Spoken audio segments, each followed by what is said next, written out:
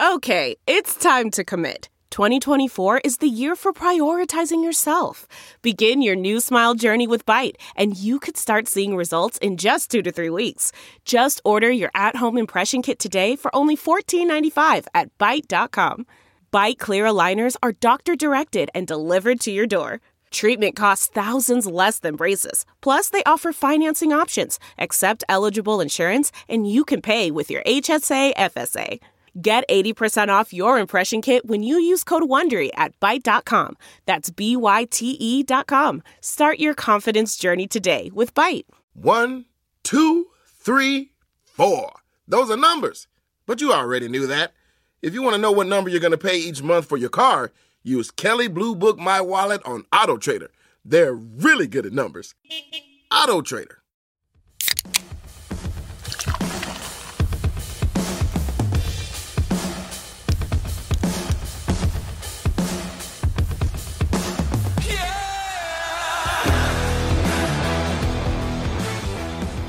So I came across one of the wildest stats of the entire season right before we started hitting record on this episode. This is from Josh Dubow at the AP, which is after Tommy DeVito got confirmed as the starter for the Giants this week. There are now 10 rookie starting quarterbacks across the NFL in Week 10. That sets the record in a non-replacement season for number of rookie starting quarterbacks in 1 week. That is a third of the NFL starting a rookie, EJ. I mean, obviously we've never seen that before. I don't know if we're ever going to see that again. Like, that is an absolutely insane number. The top half of that is good, meaning the rookies that we wanted to see are getting their reps, which they need to get. We've talked about that at length. If you're going to get over the hump as a rookie, you need reps. You need to be able to see defenses in real speed. The bottom half-ish of that equation, maybe 40%, is not what we want to see. It means that quality starters, for the most part, have been injured, and now we're down to the rookies who were not expected to play significant reps in their rookie year, and they're going to be starting sometimes, as we saw last week with Clayton Tune, against very good defenses in their first professional start, and that doesn't make for the best football, but history's history. We're going to see 10. That's the most ever. I'm with you. I kind of actually hope we don't see quite that many again. I'm all for rooks getting their reps, but this is a little excessive. One of them is going to be starting on Sunday night, by the way. And full disclosure, we're not touching on the Raiders-Jets game in this preview episode. But we do love Aidan O'Connell on this podcast. I know a lot of people have been bemoaning the primetime offerings of this week. By the time this comes out, the Panthers and Bears game will have already happened because we're recording this on Wednesday. I think it comes out on Friday. But it's going to be Jets, Raiders on Sunday night, and then Bills, Broncos on Monday night. A lot of people are very upset with that. Just watch Aidan O'Connell, okay? Like, highly entertaining young quarterback. I know he wasn't taken in the first round, but he's a fun guy to watch. And also, while you're doing it, by the way, this week's Underdog promo, which we hope to God has a better chance of hitting than George Pickens at half a yard. It's going to be Garrett Wilson at half a yard on Sunday Night Football. So if you're filling out your Underdog entries for Sunday night, you will get a hopefully manageable Garrett Wilson at half a receiving yard. I guess it depends on how much you believe in the Jets offense. I didn't think it was possible for the under to be successful on those, but apparently it is. So I didn't think it was possible if you went over. Like, I thought, we're That's good. the thing. We were clear, and then he lost 4 yards. Yeah. So I believe, that being said, I believe in Garrett Wilson a little bit more than I believe in George Pickens just overall. So, hey, here's a square that is, we won't call it free. We'll call it likely to be earned. Yes. So, again, fill out the rest of your entries with anything that sounds good to you, knowing full well that Garrett Wilson has at least a 50% chance of getting a yard, which might be better odds than the Steelers. All right, we have a lot of games to talk about today. We're going to get right into it. Talk about game number 1 on the docket, 49ers Jaguars, which personally for me even going into this year, I expected this to be a primetime game because everybody thought the Jags were going to be the best team in the AFC South. They probably are. Everybody thought the 49ers were going to be a top team in the NFC. They might be. We'll see. Started out that way, had a little bit of a skid, but still, like going into this year, this was one of the matchups that I was really, really looking forward to. And even with the midseason skid that we just saw in San Francisco, I still think it's one of the better games this weekend. I believe they're going to be there at the end, and we're going to go full circle on the podcast today. We're going to start talking about the 49ers, and my parting glass as a little foreshadowing is also about the 49ers. So we're going to have that full circle moment on the podcast today. But in that dominant stretch, weeks 1 to 5, San Francisco was tied for 4th in the league with 34 explosive pass plays. Since then, in the last 3 losses, they've dropped to 16th dead pack, completely mid-average. So defenses, for better or worse, have solved a little bit of San Francisco's offense. Part of that is Debo being out. He was certainly a big part of those explosive plays in the passing game. Like I said at the top, San Francisco is likely going to be there at the end. I still believe in this team. I still believe in this offense. But the shine is off a little bit now, both of the offense and the defense. People aren't quite so scared. It was a juggernaut. At week 5 of this year, they'd rolled off like 14 straight, not including their loss in the playoffs, like 14 straight regular season games. Like they were the definition of rolling. Since then, I got a little bit of a flat tire, had to pull over. I think they're going to get it changed and get themselves into the playoffs, but we'll see. The big thing is I think we've come to understand how important Trent Williams is. Kind of, I mean, we know that Trent's important, right? But I think people had a lot more faith in the rest of the offensive line than maybe they should have. And even going back to, September when I was talking about the possibility of this exact skid, when I highlighted this exact stretch of games, and I was like, I don't know, they might go 1-4. If they lose this game, they're going to go 1-4 in that stretch. And one of the reasons I pointed out was like, I'm not a huge fan of this offensive line outside of Trent. And they haven't been good outside of Trent in terms of pass protection. If you look at the last 3 opponents that they played against, the Browns had a 61% pass rush win rate. It was the 6th best across the league that week. Vikings had a 54.5 pass rush win rate. That was 3rd best across the NFL that week when they played against the 49ers. And then the last game the 49ers played, the Bengals had a 48.8% pass rush win rate. That was 12th best across the league. So over the last month, where Trent's been dealing with injury, or rather the last few games where Trent's been dealing with injury, they have really, really struggled.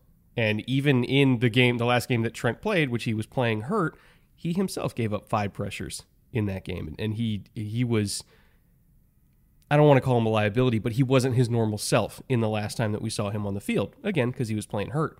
But if you look at all the non-Trent offensive linemen here, Burford's given up 22 pressures this year and 2 sacks. McTivitz has given up 19 pressures and 5 sacks. Brendel, as a center, like centers never give up this many pressures. He's given up 16. A little bit of a flip that one in my brain. But still, 16 pressures as a center in 8 games is not normal. Like centers don't normally give up that many because they don't really see that many opportunities to give up. Like unless they play pressure. Dexter Lawrence like twice. Or if they play the Vikings that are going to blitz him and make him pass pro one-on-one over and over again, and he's struggled at it, And then Banks, who's their most quote-unquote consistent pass protector, not named Trent, like he still gave up 15 pressures in his own right, so he's not been great. And when you have a quarterback like Brock Purdy, who is, what word would I use for it? He's not mobile, but he's got escapability, like he's quick in the pocket. He's got great short area quickness. Like he can avoid the first guy and kind of get out of trouble and make some throws on the run. Like he's got some of that to him, but I wouldn't consider him to be, a Josh Allen, a Lamar, that kind of playmaking mobility where or Burrow. I would even say Burrow, where it's like you can have an absolutely trash offensive line in front of him and he's going to make it work. Purdy is not that type of quarterback. And so I think we're starting to see defenses just completely tee off on them because they know they can't pass protect. And if you just protect the middle of the field, like we saw Cleveland do with like a bunch of man coverage with zone help over the middle, they didn't really have an answer for it. So I have to assume Jacksonville is going to try the same thing again this week. But, unfortunately for Jacksonville, it's kind of stoppable force meets movable object here. Their pass rush isn't nearly as good as all the other pass rushes that San Francisco's played against recently. On the top layer, it looks like this defense doesn't get home hardly at all. But they're really close. They're literally one step away. So they've only generated 19 sacks, and that's why people look at their numbers and go, dude, that's 30th in the league. Like, anybody that's just looking at sacks would think the Jaguars have a terrible pass rush. But if you add in just QB hits, so this isn't all of hurries and everything else. This is just hits or sacks. And remember, the way the rules being called this year, you have to be within one step, literally one step of the quarterback letting go of the ball, or you're getting a flag. They jump up to 55 total. That's 19th in the league. So they go from 30th to 19th. They will hit your quarterback, but they're this close to getting a lot of other sacks. So again, San Francisco's pass protection, it wasn't even great. You mentioned that before Trent left. We saw him get flags even before he left with the injury, which was very uncharacteristic. Then, of course, he had the last game where he was playing with injury and he gave up pressures. And we're like, wait a minute, Trent Williams is giving up pressures? Like, on what earth? The pass pro has been suspect. The Jags defense has been close, not great, but close. You're going to talk about where that comes from. But I think we could see continued pressure, which is going to upset the offense, and maybe you will get your 1-4 stretch, because if that occurs, if the Jaguars defense does get home against this suspect San Francisco offensive line, they're not going to be able to generate the kind of offense that they were through the first 5 weeks. This Jags pass rush is really interesting because you can see that it's in them. Like, you can see that they theoretically have the tools to be a competent pass rush. Like, there's no reason why the Texans, with Jonathan Grenard and a rookie Will Anderson, should be this much better at rushing the pass rush or rushing the quarterback than Jacksonville, who invested first overall in Trayvon Walker, and you got Josh Allen, and you got Roy Robertson Harris, and like Oluokun's a good blitzer. Like, the math ain't mathin' in terms of why they can't get home, especially when they're ninth in terms of sending 6+ bodies, like in terms of like true 6+ man rush situations. They have the 9th most in the NFL. So it's like, okay, we're giving all these one-on-ones to Josh Allen. We're giving all these one-on-ones to Trayvon Walker, who just straight up hasn't lived up to his draft stock yet. It's like, what's going on here? And I was watching some film on those 6+ man pass rush reps. They run into each other a lot. Like, they disrupt their own rush paths a lot. And, this is kind of a from a philosophical standpoint, why some coaches aren't super blitz heavy is because they want to give their actual defensive linemen room to work and, room to run like an ET stunt without running into some DB that's coming off the edge and disrupting their path, or running into a linebacker that's trying to run off their hip or something like that. But they kind of want to work back and, counter back inside themselves, but they can't because there's a linebacker there. Like, some defensive coordinators, beyond just a coverage perspective, want to give their 3 technique a true 2-way go. And you can't really do that if you're blitzing up the A-gap every single time. If you have the guy to do it, they want to do that. And, when I'm watching the Jags rush with 6 bodies, they clog up their own rush lanes and almost make it harder on themselves sometimes. And there are some defenses that are really good at sending 5 and 6 and not disrupting each other, like Baltimore. Baltimore sends 5 and 6 guys all the time. Minnesota sends it like 50% of the time. And they're a lot better at it in terms of maintaining rush lanes and not screwing each other up. But Jacksonville, for whatever reason, they get in each other's way and they block each other accidentally because of, maybe the first guy doesn't get enough penetration and so it creates a traffic jam, or maybe like they make mistakes in terms of like whose hip they're supposed to run off of. So you get two linebackers running into the same gap and basically blocking themselves. Like it's just kind of a series of unfortunate events when they do blitz. And I kind of want to see them stop doing it because it hurts them, honestly. Like it really does hurt them when they blitz sometimes, unless they just get better at it. And who knows, maybe they will.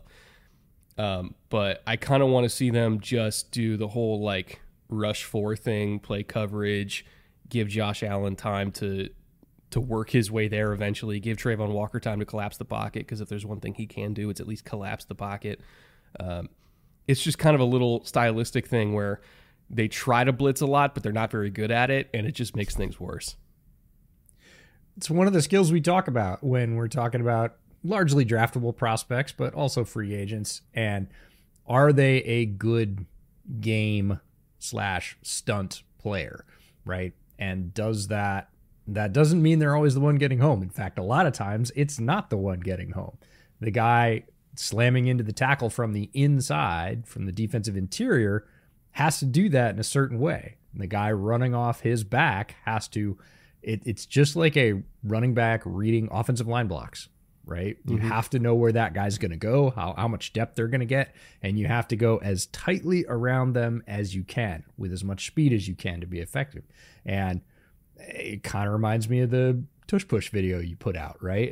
Everybody's lining up and doing it. Not everybody's having the same results because they don't have the same technique. And right now, the Jags blitz technique, especially along the defensive line, is not there. And I wonder, with the success of teams you mentioned, like Baltimore and Seattle, who hired guys like BT Jordan and Chuck, like pass rush specialists are going to start being worth their weight in gold. Because again, right now, even with all that chaos that we mentioned, you're one step away from a whole lot more sacks, right? If you could hire one guy to come in and hone off the rough edges and turn that 19 number into, say, 40, it's easily worth it in the number of drives you stop. So, I mean, Chuck Smith's getting the most out of Jadeveon Clowney and Kyle Van Noy coming off the couch. Like, again, those guys are worth whatever they're being paid. They really are. Absolutely. In terms of the Jaguars offense, now going against the 49ers defense, the other side of the ball here, kind of another matchup of stoppable force meets movable object. All the numbers for this game point to it being kind of like a little bit of a slop fest, but not like an unentertaining slop fest, more of just a two teams constantly missing opportunities, and whoever misses the least amount of opportunities wins. Because you look at the Jaguars receiving core, they are 30th in contested catch percentage across every receiving core in the NFL. And it's not like Trevor's throwing them bad balls. Like Trevor's actually been dealing this year on a lot of, passes 15, 20 plus yards down the field.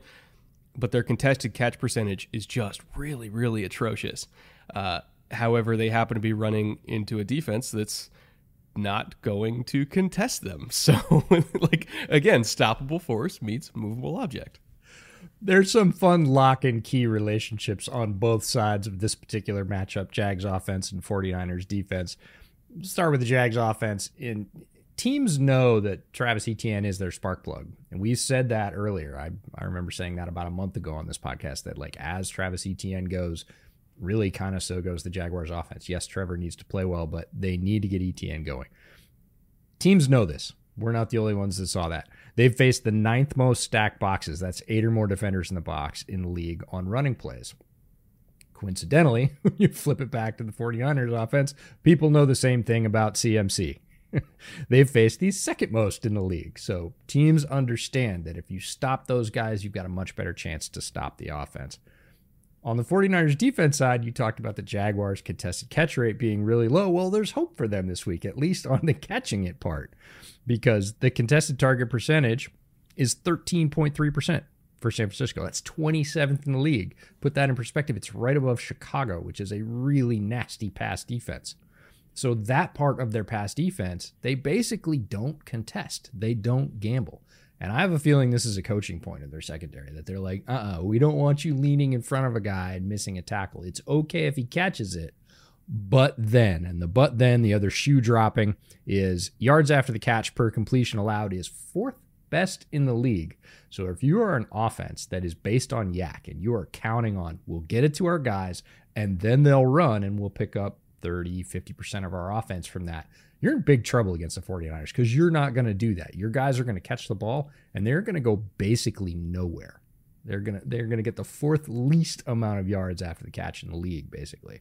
So we can probably see Jaguars catching a bunch of balls because not that many will be contested by number, but they're not going to go anywhere after that. It's such an interesting game because it's an offense that can't pass protect versus a defense that struggles to pass rush, and then an offense that struggles to win contested balls down the field against a defense that's absolutely going to let them catch those, but you're not going to get anything else after that. Yeah, I honestly don't know who's going to win this one. Again, the numbers say it's going to be kind of sloppy. And I do not mean that in the sense of like an unwatchable, like Giants-Jets sloppy. Like it's gonna be a highly entertaining game. But if either Jags fans or 49ers fans are thinking that they're going to enjoy watching this game, they have another thing coming. This one's going to make them tear their hair out. Like both teams. Nobody's going to have fun. At least neutral parties will have fun. Actual fan bases watching this game will not have fun. It's going to be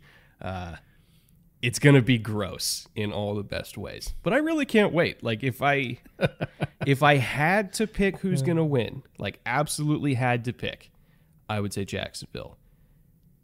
But I don't feel great about it, you know?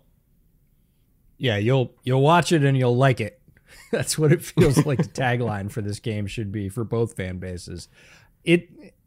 I could see both teams winning this one. They both have enough talent to do it. Neither has been certainly hitting on all cylinders. San Francisco, less cylinders even than the Jags of late. They really have found a bit of a slide both on offense and defense. It's not like one side of the ball's letting that team down. So probably comes down to bigger plays, but these individual matchups that we've highlighted are the reasons that we want to watch it. This is a pure popcorn game. Lots of talent. Might not be the cleanest execution. End result, still probably going to be some fun football.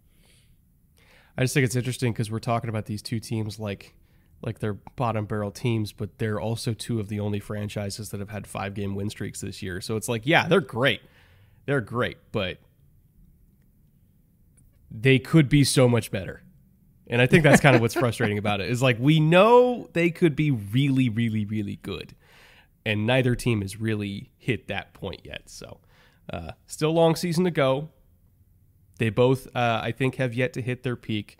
We'll see if this game can be the start of that ascension. Game 2 on the docket, Lions-Chargers. Talk about not hitting your peak. God, I don't know entirely what to make of the Chargers because every single game is just up, down, up, down, up, down. We know there are some things they do really well. They rush the passer really well. Justin Herbert is playing really well. And the things that they can hang their hat on, like they are among the best teams in the NFL at those specific things. You get outside of that wheelhouse, it's a little bit of a roller coaster ride. And if there's one team that you really don't want to be inconsistent against, it's the Lions because they're one of the most consistent teams in the league. And they're one of those teams where you give them an inch, they will absolutely take a mile. Chargers are going to have to play perfect in this one, and I don't think they've played a perfect game yet this year. Even against the Jets, that was a far from perfect game. It's one of their tougher matchups that they're going to face the entire year. We'll start with the Chargers offense because you mentioned that sort of roller coaster and that you don't know what to make of this team. I think I know what to make of this team, and it'll be the summary point here. Look, the Jets defense wrecks everybody. You're trying to say, oh, they didn't have a good day against the defense of the Jets. Well, nobody has a good day against that defense, but the Chargers offense, regardless of Jets or not, just doesn't have an identity right now. Eckler's rushing averages in the last 4 games, 1.9, 3.2, 1.9, 3.4. Now, in all fairness, he did face the top 2 rushing defenses in the league in that 4-game stretch. They were the 1.9s. Hint, hint. Sacks allowed in the last 4 games. 11. Points versus the Cowboys and the Chiefs. 17 and 17. Points versus the Bears and the Jets. 30 and 27. The Chargers play pretty well against bad teams. And you go, sweet, that's what they can do. And not very well against good teams. And unfortunately for them, for the Chargers, the Lions are a pretty darn good team, and they get them this week. And I would expect a result much closer to the Cowboys and Chiefs outcome than I would to the Bears and Jets outcome. And I know some people are going to take issue with us still believing in the Lions after what the Ravens did to them. The Ravens do that to everybody. Well, Ravens just did it to the well, they just did it to the Seahawks too. And again, we said measuring stick. And yeah, it is. You come out of that game going, okay, these are 2 good teams.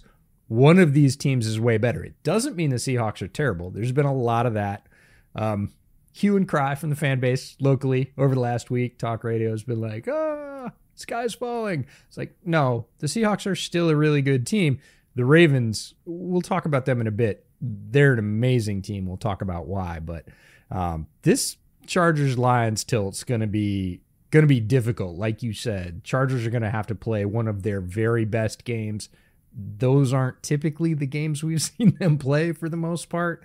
So, we'll talk about the Lions a little bit because, they deserve it. They're looking at a really good stretch here. Well, in terms of winnable games, the Lions have an upcoming schedule where you got, obviously the Chargers this week, and then you got the Bears, the Packers, the Saints, the Bears again, then the Broncos. All very, very winnable games. Like, they don't have to face anybody as good as Baltimore again, so like they could very easily put their hat back in the ring for the first seed. Obviously, they have to take care of business against a very, very capable Chargers pass rush. With Thule and Bosa and a resurgent Khalil Mack. That's kind of going to be their one major obstacle in this game is how do you handle all 3 of them when they're on the field together?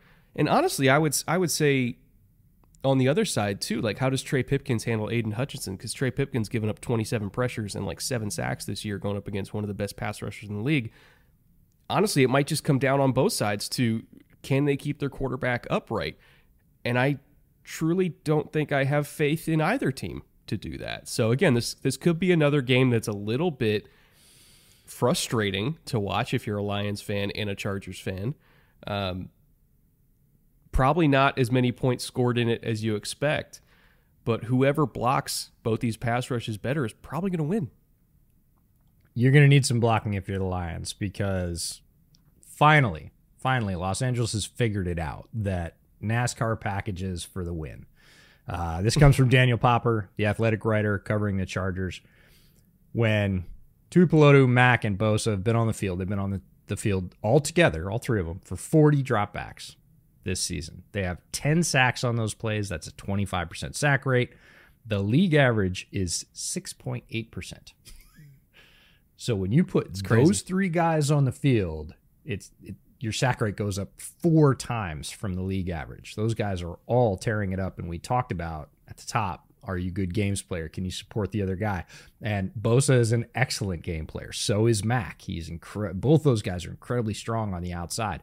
And when they go inside and slam into a guard, they're going to shut them off or move them, and there's going to be an opening that you can slide off. And all 3 of these guys have the speed and the moves to pay that off, and they have been.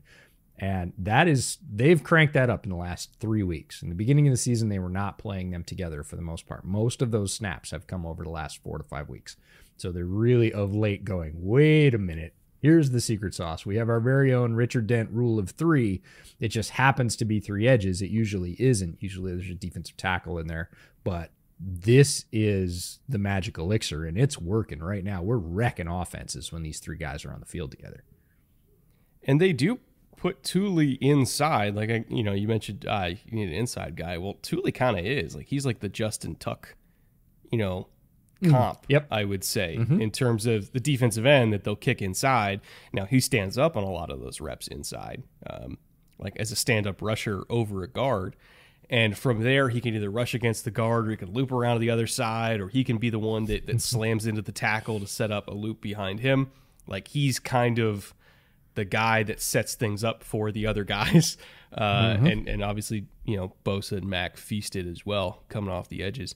But really, it's just kind of the way they deploy Thule as that wrecking ball that kind of like secretly, makes everything go there. God, I wish Chicago took him, but it's neither here nor there, EJ. No, it's definitely here. It is so here. It's right here. One of my favorites, and one of the reasons I liked him so much at USC is his play strength and his willingness and I'll say football IQ to do the dirty work. He didn't always have to be the guy in the spotlight getting the sack, right? He was more than happy to go wreck somebody and just completely pry an alley open and leave one of his teammates to get a, completely uncontested shot at the quarterback. That made him just as happy. You could see it on film. And he had the ability to do it. So when we talk about, are they a good game player? Do they have play strength? Do they understand from a defensive standpoint, like, what's my role in this play? What do I need to accomplish to make the defense better? Thule had, bright green check marks in all those columns for me. And yeah, he was still there late in the draft. Just Ryan Poles things, EJ. I know. That's all. I know. There are many Ryan Poles things. It's okay. They gave up a second-round pick for Montez Sweat instead of spending a second-round pick on Thule on a rookie deal. So, all evened out in the end. Sorry, I just want to fucking... I know. Just twist the knife. There's already a huge hole. You're going to have to work hard to find extra meat around that thing because the knife's already all the way through. No, I like the Sweat deal, but Thule's been fantastic for the Chargers. I'm extremely happy for their fans. They started, some of the podcasters we know for the Chargers started to get on board. And even at the end of training camp, we're like, hey, we see what you saw in this guy. And then as soon as the season took off and he's produced like a rocket. He's a dark horse, but he should be in the defensive rookie of the year conversation. He's not going to win it, but he should be on the slate. Like, he's played that well. Who do you think does win it? That's a really good question. Like, it's kind of a tough. It's a little different than question. Offensive, isn't it? CJ locked up offensive rookie of the year last week with he could spike the ball every single snap for the rest of the year and still win offensive rookie of the year. Oh, CJ Stroud's QBR goes to 0 after week 9, still wins rookie of the year. But yeah, I don't know. Defensive rookie of the year, it's actually I guess it would be Jalen Carter and Witherspoon are the top two. It's got to be. Yeah, I mean, Carter's got to get back on the field. He's been dealing with some health issues. If he doesn't, I'd say that opens the door for Spoon. If Carter comes back and people haven't quite figured out how to deal with him, and I'm not sure you can, he's just super big and fast and really good. If he keeps putting up numbers like he did, it'll be hard to catch him. If he misses a bunch of time due to injury and Spoon stays out there and keeps doing all the Spoon things, because again, he's not being like hyper effective in like one area. He's contributing everywhere against the run, against the pass, blitzing, you name it. So he could absolutely win it if Jalen Carter misses too much time with injury or comes back slowly from that injury. Either way. The back is finicky. Like, Jalen played last week, but you could tell it was really affecting him. And media keeps asking Sirianni like, what's up, and they keep saying like, we're going to take it day by day, week by week. We'll limit his snaps if we need to. So it's definitely affecting him, even if he's on the field. Anyway, tangent over. In terms of the coverage behind Thule and all the guys that are playing the back end for the Chargers, it's kind of an interesting secondary, and I almost kind of equate the situation similarly to Jalen Carter and the Eagles, in the sense that the pass rush is really good and the coverage on the back end, they play like this bend but don't break style. I think they're better at it, honestly, than the Eagles. I think they can cover but it's not an elite coverage secondary. But but they're 10th best in terms of touchdowns given up. They've only given up 8 touchdowns among all their DBs the entire year, which is really good. They're 12th in forced incompletion rate at 12.6%, which is solid. They're 5th in highest number of or highest yardage total allowed, and 4th most explosive pass plays given up. But their red zone defense is better. Their overall, big plays, I guess you could call it, in the secondary is better than the Eagles. Like, they kind of play the same style of, like, we're going to put a tent over the top of everything and rush the passer and make you kind of win with yak. And the Eagles try to do that, and when their pass rush gets home, it works really well, and when their pass rush doesn't get home, it works horribly. And the Chargers are a little bit better in the sense that when they don't get home, their coverage unit is better. But I would say overall, stylistically, like, it's a similar kind of thing here. The thing that's interesting about the matchup with the Lions, though, in terms of them playing that style of defense, is the Lions are more than willing to lean into that because they don't really go deep anyway. Like, it's the lowest target percentage of 20-plus yards in the entire NFL. It's like 8% or something like that. They win with yards after the catch. They're 4th in yak. They're, super high in terms of missed tackles forced. Yards per route run, they're really high, even if their average depth of target's really low. Like, it's very much a quick game, yak-oriented offense, which tells me that Jared Goff could complete a lot of passes in this game. Hint, hint, if you're filling out underdog entries and you're looking at Goff completions, probably go higher on that one because they're going to give him whatever completions he wants in this game, and they're going to give all these Lions receivers whatever yards after catch they want in this game. And then it's just going to come down to, can the Lions punch it in the red zone? The Chargers' red zone defense is okay. It's like directly in the middle of the league at 16th. It really comes down to, do you believe that once the Lions get inside the 20s, which they will a lot, can the Chargers bow up? And I say this as somebody who watches every single Chargers game because I work for the team. I'm not sure that philosophy is going to work for them in this game because David Montgomery's coming back. Amon-Ra is an absolute beast in the red zone. Jared Goff is nails. The offensive line is good. Unless the Chargers pass rush just absolutely goes nuts, I don't think the bend but don't break thing is a good way for them to go in this one. I think they're going to try it, and I don't think it's going to work. We'll see if it holds up, and actually we're going to spend the whole game seeing if a similar style holds up because the Lions, although stylistically and how they get there, aren't that much different in terms of what happens. For a really good D, they get a surprisingly low number of explosive plays versus the run. That's tackles for loss and tackles for no gain. They're 34th they have 34 of those plays. That's 31st in the league overall. Kind of surprising for as much emphasis we've talked about putting explosive plays in the early downs and getting offenses behind the chains. Lions really don't do it.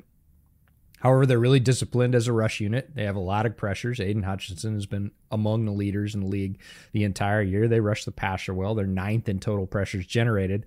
And that, in turn, makes them a very good scoring defense. They just don't sort of risk the biscuit coming forward against the run. In terms of scoring drives allowed as a percentage, it's 32.6. That's 28 drives out of 86. That's good for 9th best in the league. So, again, they're going to give you some things. They're definitely going to give you some early down runs in terms of success. They're going to play the pass really hard, especially with the rush. And when they get to the red zone, just not that many people crack them.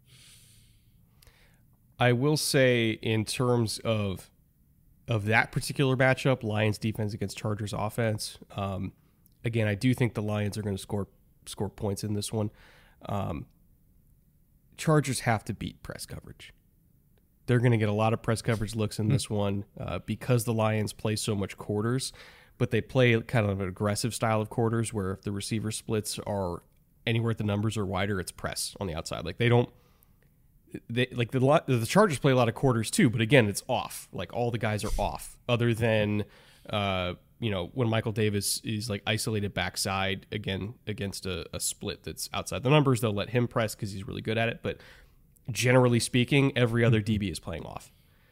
And the Lions are a little bit different in the sense that if you give them a look where they can play press coverage, whether it's quarters, whether it's cover one, whether it's in cover two, and they're going to jam the shit out of you and then sink back, like they're going to play press. They're 8th in press coverage snaps across all coverages.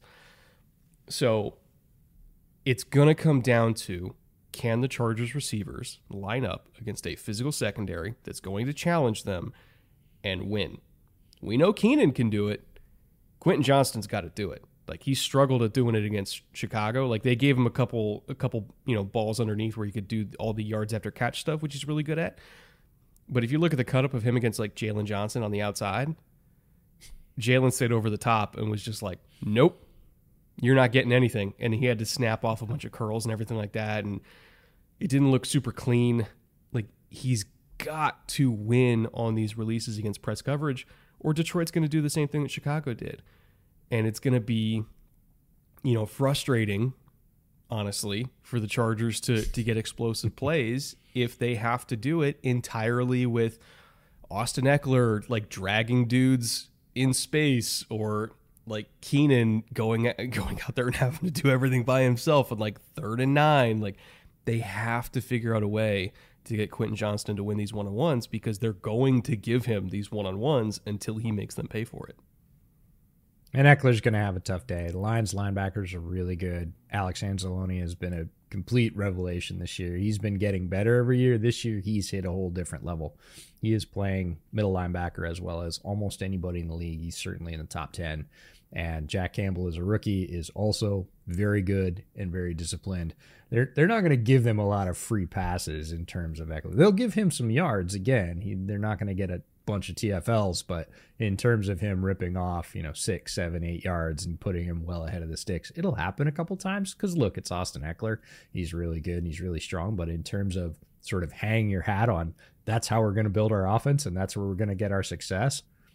After about drive 2 or 3, like, they're gonna boil back down to what you were talking about. We've got to get our guys free against Aaron Glenn's defensive backs, playing basically like him as proxy on the field. That's where that comes from. Is Aaron Glenn was super aggressive as a DB, and he's like, guess what, guys? Guess what we're gonna do? We're gonna beat the shit out of people. That's what we're gonna do. That's right. So yeah, tough matchup for the Chargers. I think it's winnable. Like, I really do think it's winnable, because again, what they do really well, with the pass rush and with Keenan beating man coverage at like a really high percentage, like, and Justin Herbert's playing great. Like, what they do well works really well. It just depends on if they can hit every single green light and stay in that lane the entire game. If they can, they win. If Detroit is not only taking all these yak opportunities, but also finishing in the red zone, and Detroit's, not letting Quentin Johnston have the breakout game that we've been waiting for forever, even when they give him opportunities to. Like, anytime they make the Chargers get out of the one lane they want to be in, it's tough for them. So I think the Lions have a better shot of winning this one than the Chargers, but I wouldn't completely rule out the Chargers just overwhelming them with that NASCAR package and Justin Herbert being Justin Herbert. It's going to be a tough game, a winnable game, but yeah, a tough game, if I'm being realistic about it. Lions are healthy coming off the bye. The only worry I would have is them coming out flat, but Dan Campbell's their head coach. They're not coming out flat. So they've got all their weapons right now, and I'd say that gives them a pretty significant advantage. Yes, the Chargers could win it, but I'm with you. It has to be, there is a very narrow envelope for that to happen. All right, third game, Texans-Bengals. We talked at length about the ascension of CJ Stroud, which we already thought he was great, but then he became like star status in the league, right, after last week. There was an interesting chart that was posted by Arjun Manan, who we love Arjun. He's a great analytics follow on Twitter. Go check him out. He does fantastic work. Used to do stuff for the Jets in their analytics department. And he posted this chart that was a percentage of a series of downs that has gone run, pass for each offense in 2023. And every fan base always complains about being run, pass. You run on first down, you get 3 yards. You run on second down, you get 5 yards. And, it's 3rd and 5, time to pass. And even when I was doing the Steelers Matt Canada video, and I was like, if I recall correctly, the Steelers were 3rd or 4th in terms of run play percentage on 2nd and 7 plus, these long down and distance runs, and how frustrating that was because it was super predictable. The Texans were one of the only teams that were in front of the Steelers. Like, they ran on 2nd and long all the time. And they very much had the training wheels on CJ Stroud in the first half of the season. And then the Tampa game happened, and they completely took them off. What I'm very curious about for this game is if they're going to let CJ Stroud do that again against a Bengals defense that showed they knew how to stop that style of play literally last week against Buffalo, where they knew that the Bills were not going to run the ball. They had like eight designed carries the entire game. And since he let them play that style, they wanted them to play that style. They called cover 2 on like 32% of first downs. Like, they didn't give a shit about stopping the run because they knew Buffalo wasn't going to run the ball anyway.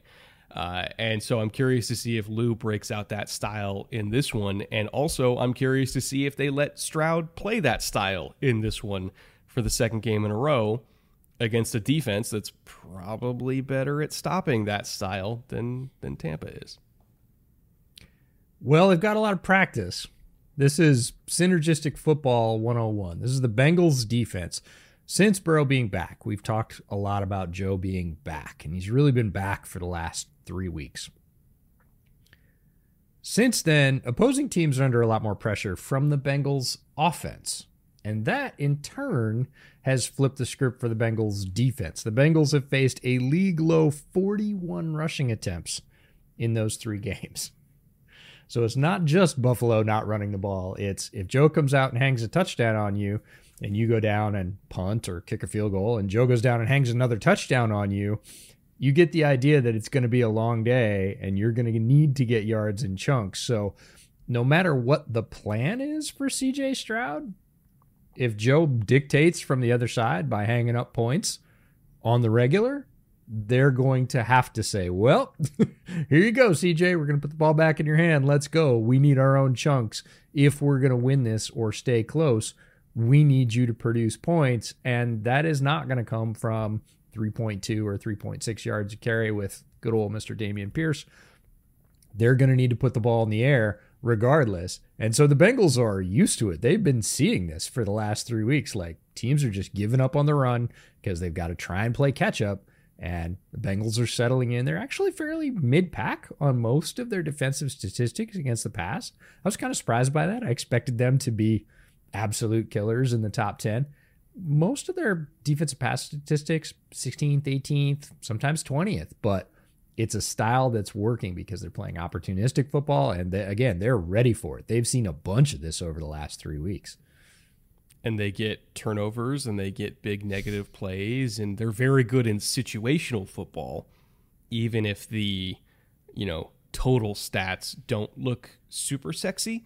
When it comes to situational football, like I would take Bengals defense over a lot of defenses in the league, probably all of them except like 3 or 4 in terms of like, hey, we need one series out of you, to stop. Here's like an elite young quarterback and Nico Collins and Tank Dell, who are absolutely shredding everybody, and Bobby Slowick's dialing it up. Like, we need one series from you to stop that quartet of madness.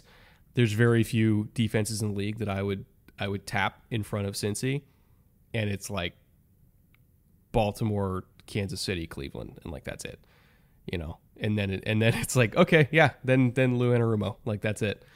So it's a tough matchup for Houston's offense because we literally just saw the Bengals sit back and play cover 2 all day and be really successful at it.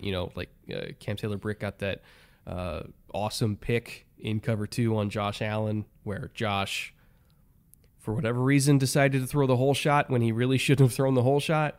We saw Trey Hendrickson tee off Like I don't think the Bengals are scared of that game plan, and for good reason. I'm just really, really curious to see if Houston tries to lean into it again because they think that Stroud can do it better than Allen, which sounds like a wild statement, but this year he kind of has done it better than Allen. So I don't know. It's in terms one of life's accuracy. Yeah, in terms of accuracy and ball placement, like what CJ Stroud's doing right now is special, and it is better as a whole over if we just take the last 2 games, not the entire season, because CJ is a rookie and Josh is clearly not. Like Josh had some absolute dimes in that last game, like beautiful ball placement. CJ had more in his last game. His ball and he's placement not throwing really bad picks against cover 2. Like that's the thing. It's not just that you're getting the dimes, it's that you're getting the dimes without the turnovers. Yeah, and that's why I feel like Stroud might be able to run that particular type of game plan against Cincy better than Josh did, as sacrilegious as that sounds, because I think you're going to get all the good, but not the what the hell are you doing, Josh, turnovers that we get twice a game. Like literally twice a game, they're turning the ball over as an offense. 100%. And speaking of people running it extremely well, my favorite Joe Burrow is a cyborg stat for this week. Off-target completions in the last 3 weeks. Again, we talked very specifically about that. Joe is back. Joe is healthy, right? It's the last 3 weeks. Off-target incompletions in the last 3 weeks. He's thrown 3 total. So he's not missing. Not 3 a game. He's thrown 1 off-target completion in each game. And the Bengals pass pro hasn't been perfect. Like, it's not like he's just sitting back there in clean pockets all day. We've seen the escapability in him ducking under guys and improvising as he always does. With all of that, 1 off-target incompletion per game. That's machine-like efficiency. It's really ridiculous. The explosive pass percentage, now explosive passes 15-plus yards, 5th in the league over the same stretch at 16.3%. That's 21 out of 129. So we talked, oh yeah, the eye test is they're hitting the longer balls to chase. Like, stats back it up. And he, especially in the last game, you could tell him he was just looking over at the sideline, his tongue out, just like, yep, we're going to do this all day. And that's the old Joe. He did not have that in the beginning of the season because he couldn't move, couldn't set, couldn't put his cleats in the ground, couldn't throw deep. Now he is, I'm back, folks. I'm going to do the same thing. I'm going to pick right up where I left off at the end of last season when I was healthy. And that is an incredibly scary proposition to deal with for any defense, even a defense like the Texans, which has some good young stars who are starting to ascend. That's the thing is, like, Joe had done that with an offensive line that was in the bottom third of the league in terms of pressure percentage given up. And he's going up against a Texans pass rush that's top 5 in terms of pass rush win rate. And I still kind of think it doesn't matter. Like, I know that Joe's going to be under pressure all day. Like, Jonathan Grenard is going to get there. Will Anderson is going to get there. Like, Grenard has an elite pass rush win rate. He's averaging like a sack a game over the last month, and he absolutely demolished Carolina. Like, almost single-handedly with those speed-to-power moves. Like, he ran over Iggy Ekwonu, I'm not kidding, 4 times. And he's probably going to do the same thing this week. And I don't really think it matters because no matter how much pressure you get against Joe, if you don't get him on the ground, like the pass rush win rate against Cincy doesn't really mean anything. Because if you don't get him on the ground, he's going to escape, and then he's going to do his serial killer Joe stuff and throw pinpoint passes on the run that seem completely impossible. And that's why they're so frustrating to play against, because they kind of defy math. Like, mathematically, they should be so much worse than they are with an offensive line that's playing like that. But when you have Joe Burrow, you're kind of fine, like almost no matter what. Honestly, the only thing that might hold them back this week is Jamar Chase's back. Like, we don't really know what's going on with that. Again, we're recording this in the middle of the day on a Wednesday, and Zach Taylor's come out the last 2 days and has said, like, guys, he's really hurting. You know, like if he practices at all, he's barely going to be doing anything, you know. And when he first came down on that back in the Buffalo game, Chris Collinsworth immediately was like, he's going to hurt to get up in the morning. He might not even stand up in the morning because I've done that before and it hurts like a bitch. And yeah, he's hurting a lot. So, you know, Ja'Marr Chase might not even practice the entire week leading up to this game. And who knows if he's going to play. Like, he probably will, but who knows if he's going to play. And the one thing that I think could hold Cincy back is if Jamar's back is in a state where they don't feel like they can throw him over the middle because they don't want to risk him getting absolutely nailed by a safety, you know, trying to make a tough catch over the middle. Like, if Ja'Marr is relegated to just outside the numbers duty to protect his back, that does significantly alter the makeup of the Bengals offense.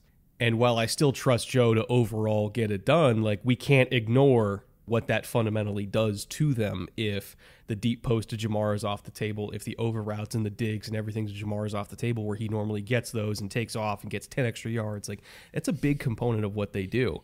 So, you know, keep an eye on that. By the time this podcast comes out, we'll probably have more clarity on what Jamar's back looks like, but it could be a big deal here. It's significant. It's a difficult injury for anybody, but especially for a wide receiver. It's a lot of torque in that area where your hips meet your spine, and there's no padding. And he came down on it dead flat from a pretty good height. And I don't care what the field's made out of. That does not feel good. There's no flex there. There's no compression or bend. Like, it's literally just smack. All the impact goes directly into that area. We saw him, you know, start to stiffen up pretty much immediately. They were putting a heating pack on it on the sidelines, trying to keep him loose.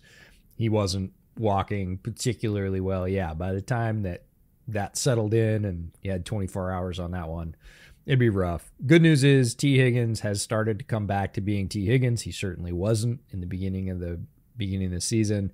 Tight ends have figured in the game plan again for the first time all year for the Bengals. So there's other options, but yeah, we're going to be honest. It's not the same without Ja'Marr out there, no matter if Joe is threading the needle to all the other options, as good as they are. That one draws a lot of coverage and dictates a lot of space for that offense, like creates a lot of space for that offense. If it's not there, it will be different. Overall, again, I say this as a Texans fan, I do think the Bengals are going to win this one. But it's sneaky. It's absolutely sneaky. Like, CJ Stroud is playing at a top of the AFC level right now. Like, absolutely is playing at the top level of all AFC quarterbacks right now. And I don't really think that's a controversial statement, and that's really great to say, you know, that the Texans have a quarterback where everybody is universally like, that dude could fucking play, you know? So that's awesome. That feels great to say.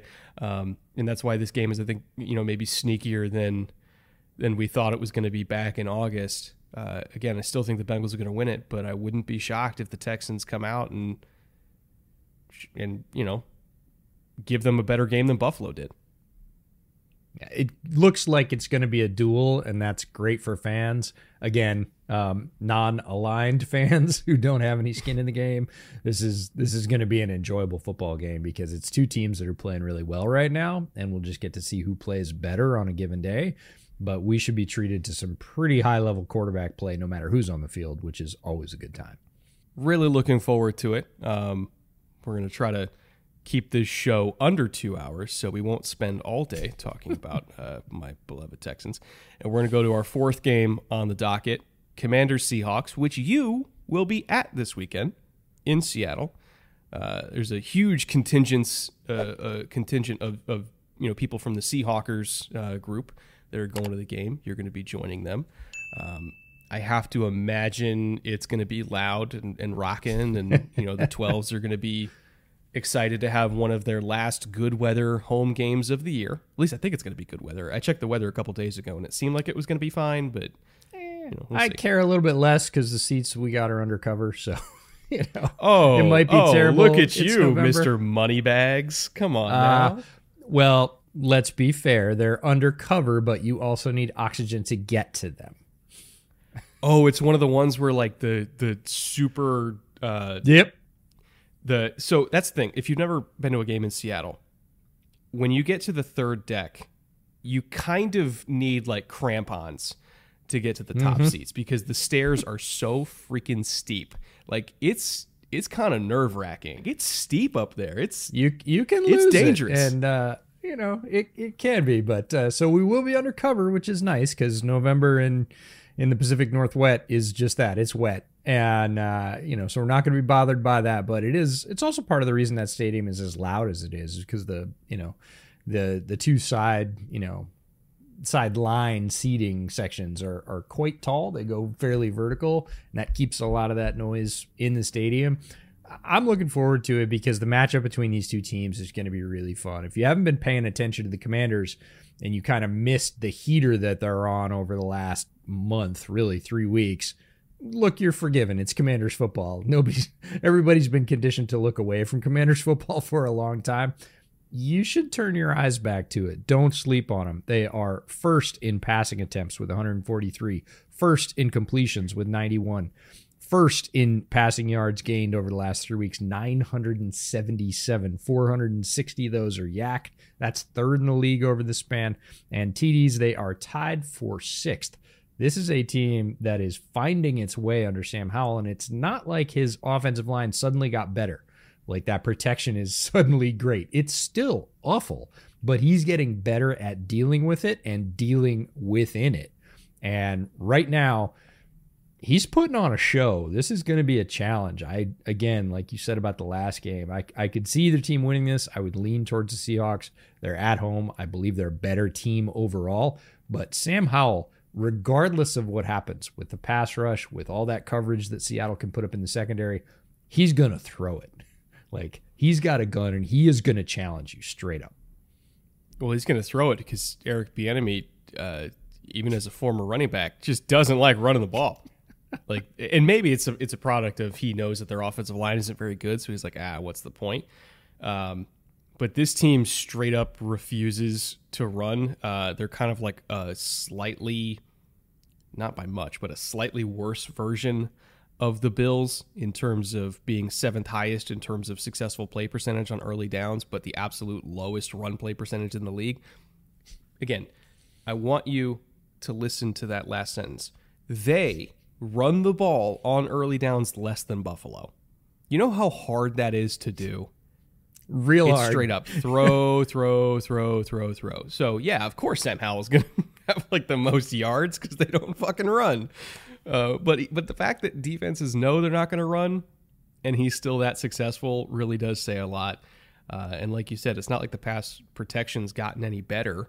No, it's really just about him getting it out quickly, and he's cut his sack percentage like literally in half, or pretty much in half over the last 3 weeks. If you're looking at weeks 1 through 6, he took 6.3 sacks per game, which sounds absurd, and it was on pace to literally break the league record. But over the last 3 weeks, because he's had the 7th fastest time to throw in these last 3 games, he's cut it down to about 3.3 sacks per game, which is a little bit more. I mean, it's not great because they still can't pass protect, but it's not like, oh my God, he's going to die by Christmas, It might be survivable. Whereas what was happening before was not. You just, as a quarterback, you can't take that much punishment. But again, that offensive line isn't magically going to get better between last week and this week. And Seattle's pass rushers are going to hit Howell. Not just because the protection is bad, but because Seattle's rush game has really stepped up this year. So Commanders pass pro, that's poo. We already know that. Seattle generates pressure when they get home at a really good rate. Overall pressures generated, 162. That's 20th in the league. But again, if you go back to when they're actually contacting the quarterback, knockdowns, hits and sacks, they have 59 of those. That's 11th in the league. So they go from 20th in pressures to 11th when you're talking about, we make contact. They're not going to have, they're going to have some turnstiles in their way, speed bumps, whatever you want to call them. But Clint Hurt has gotten league attention. I mentioned it way back in week 2. I was like, man, Clint Hurt's dialing up some really interesting blitzes, and people are going to start paying attention. And then on top of that, BT Jordan. We talked about BT Jordan's addition and how important it was way back in the summer preview series, and he's having an impact. Seattle's pass rush has not looked this angry and effective in a long time. So it could be a very long day for Sam. We're going to get to see him run for his life. We're going to get to see him try and be as evasive as he possibly can. He's going to throw up some, absolute bombs on the run. I'm expecting an exciting game in terms of, who comes out on top. Boy, unless Bieniemy has some kind of balance, whether that comes from a little bit more in the run game or maybe some adjustments in the pass pro, something. Sam's in for a long day because this Seattle front can rush. If there was ever a week for the Commanders to run the ball, it's going to be this week because the Seahawks run defense is a lot less formidable than, in my opinion, their pass defense. And yes, I know Baltimore kind of skewed the stats a little bit, but a little bit. Seattle's 300 yards will do that, but Seattle's the 21st ranked run defense right now, but it's not like they were 10th before. They were kind of average at best in terms of run defense because they sit back there and they play quarters and they play quarter half, and the safeties are 12 yards deep and they're going to play coverage and rush the passer, and then whatever you want to get on the ground, they're probably going to give to you, right? It's a big reason why they lost to Baltimore. They couldn't stop the run. So if there was ever a time for the Commanders to lean into like the Brian Robinson experience, it's this week. Again, I don't have any faith in them doing that, but like if you don't run now, you're just never going to run. So we'll see. In terms of the Seahawks offense on the other side of the ball, situationally, they're not good. If you look at red zone offense, they are 21st in terms of touchdown scoring percentage. If you look at third down, they are 30th. And yes, I understand Baltimore skewed that a little bit because they went like 1 for 13 on third down against Baltimore, but they weren't great before then.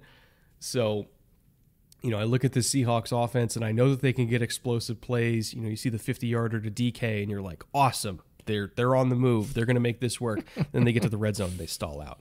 So it's a major problem for them. I would say pass protection is kind of the root of all evil here because especially on third down, they're the 4th worst offensive line in terms of pressure allowed. Also, fun fact, they were the worst before the Ravens game, so they actually got better while getting throttled by the Ravens, but they're still the 4th worst in the league. I would say the one saving grace is that Washington traded away Montez and Chase Young, who absolutely would have teed off on them in this game, and now it's only going to be John Allen teeing off on them and Darren Payne teeing off on them. So, it could be worse, but yeah, pass protection is just killing them this year in terms of their ability to win in situational football.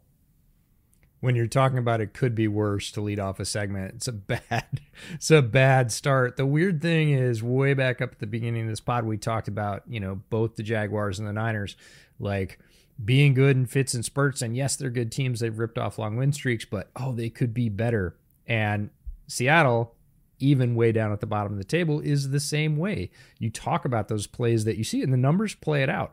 Efficiency-wise, they're pretty good. Overall, they're not. So they're 23rd overall in rushing yards, but in terms of explosive run plays, they jump up to 10th. So you do see these flashes. There's these hits of competence where you're like, yeah, all right, like you said, they're on the move. They're going to string a drive together. And then they don't.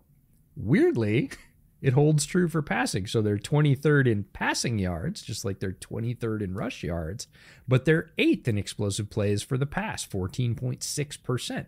So they can do it. We've seen it. We have evidence, especially between the 20s, that this offense is capable of gashing teams on the ground through the air. They do it like at a fairly efficient rate, but they don't situationally, which is the point you were stressing. They don't string it together.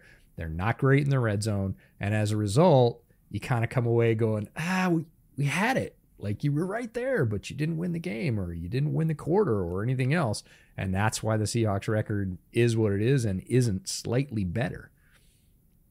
They are specifically a top 5 offense in the NFL when only looking at first down outside of the red zone. Every other situation in the sport, Second and 10. Man. Oh, that's bad idea. Third and anything, they're bad. Once they're inside the 20, they're bad. But boy, those first downs from like the 45 are just mint. Like they're great there. Like the four times they get to do it. Is there more faint praise anywhere in the league? Oh man, I've got to cherry pick this one statistic because it's golden and they look great. In terms of the Commanders' defense, with a lot of the talent, especially the defensive line talent, you just talked about the fact they traded away 2 of the stars there, so there's significantly less going into this game. But as weird as it sounds, Seattle might have to lean into the run in this game because the Commanders' run D is not great. It's below average. Rush yards per attempt, 4.4. That's 23rd in the league. Rushing yards before contact per attempt, 1.4. That's 24th in the league. Total rush yards allowed, over 1,000. It's 22nd in the league. Like, they're not great against the run. Strangely enough, and this might not surprise you, especially with your draft takes, the Commanders' pass defense has been pretty lousy too, even with all that pass rush. Passing yards per attempt allowed is 27th. Pass yards after the catch per completion, 25th. And pass yards total allowed is 28th. So they're really not good at any of it. I want to be fair here. And I know a lot of people are going to be like, oh, Brett's going to go in on Emmanuel Forbes again, and he's going to grandstand about that pick. I'm going to go the opposite direction. Uh-oh. Because we are fair on this podcast, right? And I want to amplify the successes of Emmanuel Forbes as much as we've amplified the early season struggles. Oh, I love the we part there. Well, it's a group effort here, EJ. That's right. Always in tandem. Hey, you were shocked by the pick too, man. Okay, I was shocked, but I didn't hate it. Hatred is different. I do want to acknowledge, though, and I want to say it loud for the people in the back, he is coming off his best game as a pro. And, like, by far, his best game as a pro. He was phenomenal against New England. He had 7 targets and only allowed 2 catches for 12 yards and had 4 forced incompletions. He was fantastic. And that's the first time I've seen him, sans some reps in the preseason, but the first time I've seen him look like a first-round corner. And so I want to say it loud that Emmanuel Forbes, you had a whale of a game.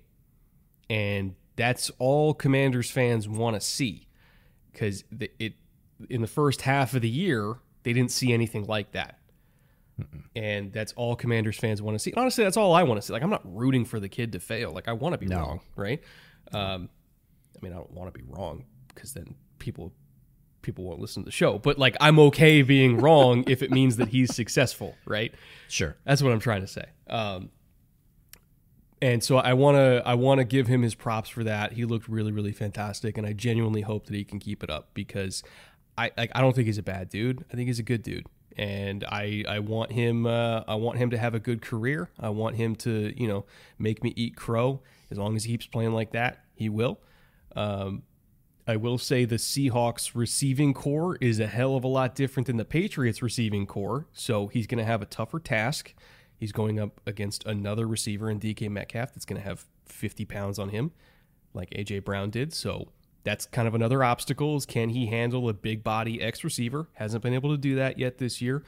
But if he can do that, if he can string together 2 solid games in a row, that is going to be massive, I think, for his development as a player, because it will prove to him that he belongs and that he can do it, and that maybe AJ Brown is just AJ Brown, right? And we can live with him killing us as long as we play well in the other 15 games of the year. Yeah, the Commanders are going to need him too. In terms of us rooting for somebody's failure, no, we're not rooting for anybody's failure, and the Commanders need him. He is a first-round pick. They need him to play well in the secondary. They need him to continue to grow in his skills and, in situations he's seen and how he handles them. A lot of rookies talk about approach as a pro. Like, I didn't realize that every week was going to be like this. And I learned how to prepare and come in, and, we see a lot of big jumps a lot of times from first year to the second year. We hope we see that with Emmanuel Forbes. He's got a lot of skills. He was a very successful corner in the SEC. He was, as ready as people get. But this is the NFL. He is learning. He is progressing. It's certainly not time to pull the plug. In fact, the light looks a little brighter than it has for the rest of the season. So there you go. Should be a fun game. Hope you enjoy climbing the mountain to get up to your I think seats. I'm going to get 2 beers and climb up there and just sit. I don't think I want to take a lot of trips down. Are you taking the train in, by the way? Oh, for sure. 100%. Why would I For park? people that haven't been to a game in Seattle, it's like the easiest stadium to get in and out of by far. Like, it's so easy. The fact that every other NFL stadium doesn't have a train station attached to it just enrages me, because I'm like, Seattle figured it out. We've spoiled you, and that's a good thing. All right, last game. Browns-Ravens. Perhaps the marquee game of the week in terms of, potential impact on playoff seeding and everything like that. Because if the playoffs started today, every single AFC North team would be in. Like, I don't know if people realize that. Like, the entire AFC North is above 500. Like, we say it every division.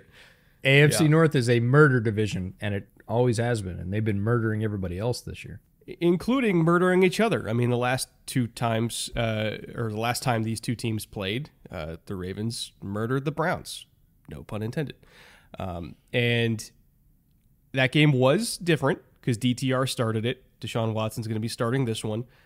And Deshaun is coming off one of his better games as the Browns quarterback. And I have to assume he's not going to throw 3 picks like DTR did when he got thrown in last minute with no real time to prep for arguably the best defense in the league. Like, that wasn't really fair to the kid. And it put the Browns defense in a pretty rough situation to handle Lamar Jackson of all quarterbacks, right? So Browns got ran over in that one because of that whole situation and all the turnovers and everything like that. I have to imagine this game's going to go a little bit differently because, again, Deshaun Watson versus DTR. But it's not like Deshaun's played super well in his own right. Like, again, he's coming off one of his better games as the Browns quarterback against a Cardinals defense that's not very good. But I do think it's kind of... if I was the Browns, I'd be kind of worried if I'm looking at my quarterback who, threw for like 220 yards and a couple touchdowns and at a 7.1 yards per attempt. And we're like, that's what we've been waiting for. And it's like, that's what you've been waiting for a year and a half? Like, that game? I don't know. Like, it's one, I think we can kind of play both sides here and say, like, he played better against Arizona, but also at the same time, like, he might not be a top 10 quarterback in his own conference. And it's going to be hard to win this game if you don't have a top 10 quarterback in your own conference against one of the 3 best defenses in the league. You said earlier we're fair, and it's completely fair to say he played better against Arizona really than he has all year. It's also completely fair to say Arizona and the Ravens might be the 2 furthest teams apart in the league in terms of competence. Yep. So it's going to be a completely different experience. And at some point, we need to start talking about Deshaun Watson trade as one of the worst moves in football history and throw the draft picks and the money out the window, even though both of those categories are hugely consequential in this move. Let's just look at his average stats from his past 5 starts. 55% completion, 180 yards a game, 1.2 TDs, 0.6 interceptions, 2.6 sacks, and a QBR of 40. Now, that's for people that say I'm cherry picking good or bad. It's not. It's literally his last 5 starts averaged out. If those are the stats of your quarterback, regardless of the money you have tied up in him, I don't think in any way staring down a decent quarterback class in the next draft, you're going, oh yeah, we're set. We're totally good. We're going to win with that. Even if you have an all-world defense, which the Browns do this year. You need to be able to play complementary football between the offense and the defense. And without an upgraded quarterback, now that can be Deshaun playing much better than he has. But again, he hasn't demonstrated that so far. We need to see it. He needs to prove it. Or moving in another direction, which is going to be incredibly hard because of the money situation. the Browns are hamstrung right now because their starting quarterback, is just not playing very good football. Their defense is playing elite football, and that's going to catch up to you in the playoffs. Like, you're going to go one and done, or maybe a win and then lose badly, because you're going to run into a defense that can stop you, like they are this week. This is a primer, and that other team also might have an offense that works pretty good, like they do this week. Again, this is a primer, and we're going to see what happens.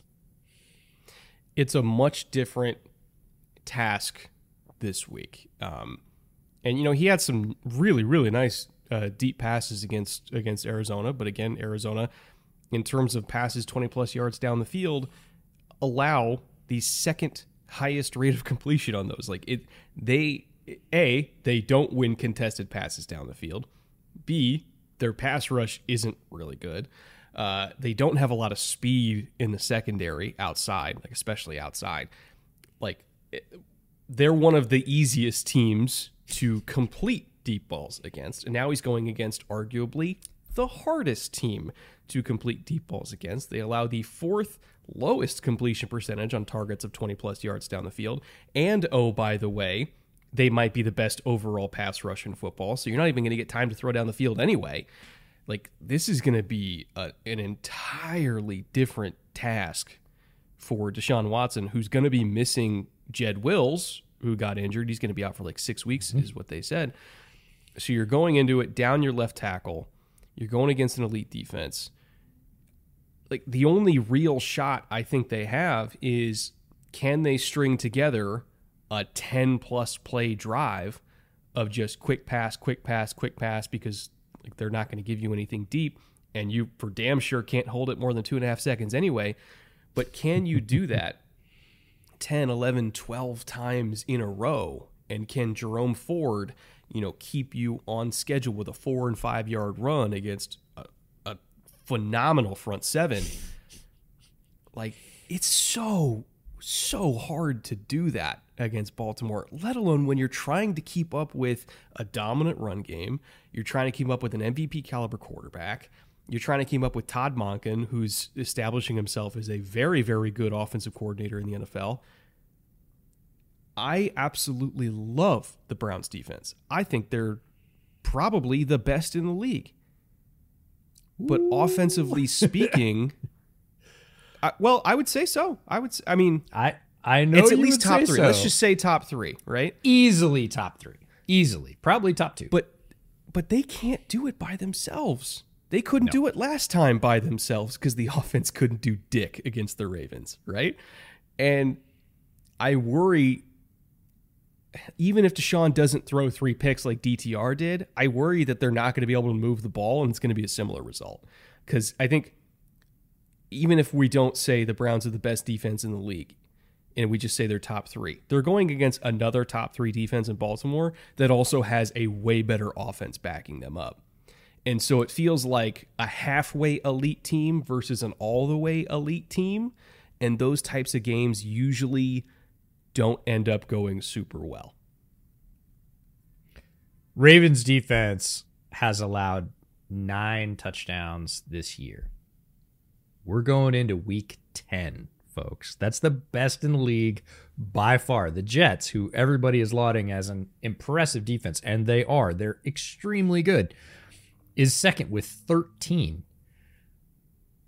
The TD drive percentage allowed by the Ravens is absurd. It's 8.6. That is 9 out of 105 drives have ended up in a touchdown for their opponents. 9. Mm-hmm. Again, the Jets are the second best, and they're 30% higher. It's 13.1%, 13 of 99, which is awesome, but the Ravens are literally gapping them. And again, the blueprint in previous years to beat the Ravens was you always had to beat their defense. Their defense was good, not this good, but it was good. And if you stopped the run, you had a pretty good chance to hold them down passing-wise. Well, everybody thought the rushing offense was going to drop off under Todd Monken and the passing yards were going to equalize. They thought there's only so many points to go around in the offense, so we're going to see this leveling. Well, over the last 3 weeks, Ravens have 580 rushing yards. That's number one in the league with a bullet. So they're not sloughing off with the rush. The next closest team over the same stretch, Chicago, with 463. It's 117 yards less over 3 weeks. And during that same time frame, about that pass offense dropping off, they've racked up the 10th most passing yards in the league at 749. So the switch from Greg Roman's dated passing game and very effective run game has worked like resoundingly well. Not only did you just get passing and drop rushing, your rushing is still awesome and your passing is better than it has been in years. Oh, and by the way, you're working with a defense that's given up 1 touchdown a week. Yeah. The Ravens are Super Bowl front runners at this point, and it is because of their balance. It is because the changes that Harbaugh made both on the offense and 2 years ago bringing in Mike Macdonald on the defense. Everything's coming up roses for them. It matches very well with the talent, and right now they are not the card you want to draw on any given week. They are a tough out. The one thing that I think the Browns could look to as their trump card in this one is Myles Garrett. And kind of, flipping over the other side of that matchup, the Browns defense, the reason why I think for me, I would, if I had to take any of the top 3 defenses, and we talked about this in the recap show, in terms of who's the most just diabolical play caller, it's probably Steve Spagnuolo. Who has the best secondary, who's got the best pass rush. For me, the reason why I think I lean Cleveland overall is because they have the best secondary, and I don't think that's a debate. The Ravens have an amazing secondary in their own right. The Browns are flat out ridiculous. Flat out ridiculous on the back end. They match up against anybody. They can run anything.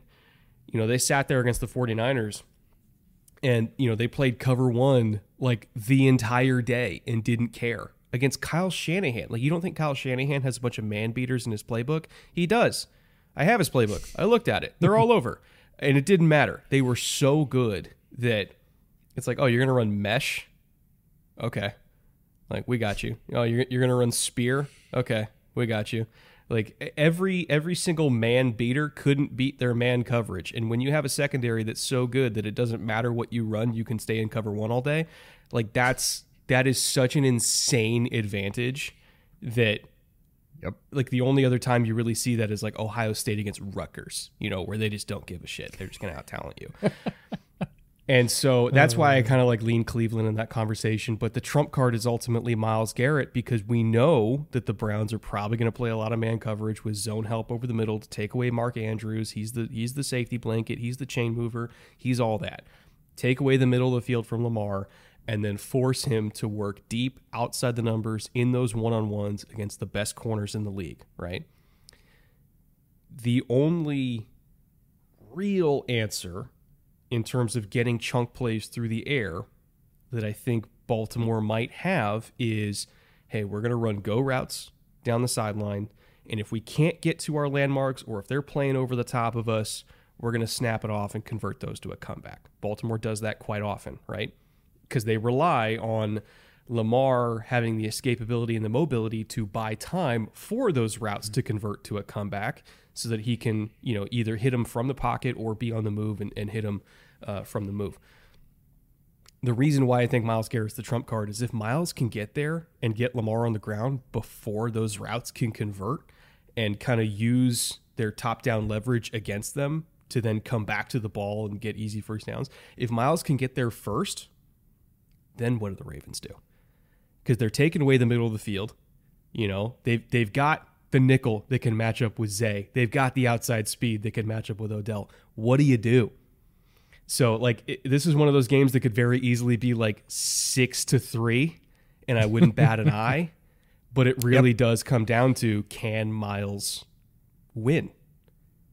I wouldn't bet against it. I wouldn't either, but if you've got Justin Tucker as your kicker and the Browns offense is equally troubled to score points, the 6 might be the Ravens and the 3 might be the Browns, and the end result is the same. Miles is playing exceptionally good football. He has been all year, and he's always going to be a factor. You talked about how good the Browns secondary is behind that too. Allowed the lowest explosive pass plays in the league, just 29 all year. Like, again, we're in week 10. It's 2.9 plays of 15 yards or more through the air per game. That's just not a lot. So they both allowed defenses 58 yards on 48 plays last week. Like, who does that? Nobody. And these two defenses, the fact that they're not only in the same conference but in the same division is just like, that's just, God's big joke. Like, yeah, we're gonna give you like an extreme strength, but guess what? Your neighbor has it too. So you two just fight it out. It's going to be a great game. I don't think Browns offense versus Ravens defense is going to be that fun to watch. I think the flip side is going to be extremely fun to watch and very evenly matched. Yeah, I lean Baltimore there just because I think they're the more complete team. And anytime you get elite defense versus elite defense, it really comes down to, honestly, who's got the better quarterback, who could just like make a play. And I think it's safe to say Baltimore has that. And so I lean them in this game, but not by a lot. And the better kicker, right? Again, it's close, but to me, Baltimore's the best team in the league. And until they lose a bunch of games, I'm gonna keep believing that. All right, let's get to parting glass. Last segment here. Quick little notes at the end that we didn't get to or couldn't fit in or just didn't have a reason to mention until now. Just a little parting thought for us. Mine this week, because we have not talked about the Jets that much. And that's our fault. I get it. Especially for a team that's like kind of in the playoff mix. I mean, sort of. Like they are, but they aren't, but like they're not dead. So in the absence of talking about the Jets, I at least want to talk about a Jet, and that's Bryce Huff. He's been one of the very best pass rushers in the entire league this year. He's got 44 pressures, despite not even being a full-time player for them. He is the 7th highest pass rush win rate out of all edge rushers at 22%, which is crazy high. He is, again, not a full-time player, but still one of the more productive guys. And he's 25 years old and in the last year of his deal. So if you didn't know Bryce Huff, you should get to know Bryce Huff because he's about to make a lot of money, like a lot of money this coming offseason. Whether it's with the Jets or somebody else, I have no idea who. They very easily could have traded him for the exact same price that Washington got for Montez Sweat, which is a second-round pick. And to be honest, they might have got even more for him because I think Huff's been an even better player than Sweat this year. Not by much because Sweat's been good, but like Huff has been that dude. And it's possible that they franchise tag him and try to run it back with one more year of Aaron. It's possible they tag and trade. Like, I don't think that they're just going to outright let him walk because a third-round comp pick is not his true value. Like, he's worth a lot more than that. So I don't think they're going to outright let him walk, but I am curious to see, A, how much he gets paid this offseason, and B, who's going to pay him. Because I bet it's going to be north of what Montez Sweat got, and it's probably going to be a pretty significant amount guaranteed. I've got receipts on this one. Brad Spielberger, our buddy over at PFF, will back me up. We were sort of simultaneously in chorus banging the table for Bryce Huff in the preseason. It was the pass rusher we wanted the Bears to trade for. The Bears asked the Jets, specifically Saleh. He went, no, we're not. We might give you Carl Lawson, but you can't have Huff. And this is why. He knew what was coming. And the price would have been lower. Again, last year of your deal, you would have been able to re-sign him at that point for less money than you just paid for Montez Sweat and gotten, I would say, a better pass rusher. Not as consistent player against the run. Montez Sweat's really good against the run. But in terms of a pure pass rusher, Huff is better. He would have been cheaper. He's not going to be now because everybody knows now, but Saleh knew then. So credit to him. My parting glass, I promised at the top of the show we're going to come full circle. We're going to talk about the Niners. The Niners are broken. Somebody needs to unplug them and plug them back in. First 3 weeks of the season, San Francisco scored 30. 30, and 30 for the first 3 weeks to start off that dominant 5-win stretch. In the last 3 weeks, the Niners have scored 17, 17, and you guessed it, 17 to fall to 5-3. The Matrix is glitching. Like, Kyle Shanahan needs to take out the cartridge and blow on it, because that's just weird synchronicity to have 3 exact scores to start off your dominant win streak 3 weeks in a row, and then have the 3 exact scores to, bring your losing total to 5-3. Just super odd. Can't remember a team doing that before. Like I said, I have faith in the Niners. I do believe they'll right the ship. I do believe they'll get into the playoff picture, especially in the NFC. But that's some weird business. It's like BC and AD. It's before Trent injury, after Trent injury. Like that's how I equate it. Who knew that losing your first ballot Hall of Fame left tackle could be so important in a pass-heavy NFL? I did. We did. Yeah. Oh. All right, fun show today. Really, really good slate of games on this week. I know the primetime schedule got a lot of flack because people are tired of watching the Jets in primetime. But if you just pay attention to the early slate and the afternoon slate, and then just only watch Sunday Night Football to see what Aiden O'Connell does, like, there's still a lot of entertainment to be had in the NFL this week. I still think it's a pretty good group of games. Anyway, hope you guys enjoyed the show. We'll be back Monday recapping everything that happens this weekend, everything that we got wrong, which I'm sure will be a lot, and everything that we got right, which I'm sure won't be. Either way, we will talk about all of it on Monday. Thank you all for watching. We'll see you in a few days. And until then, later. Take care.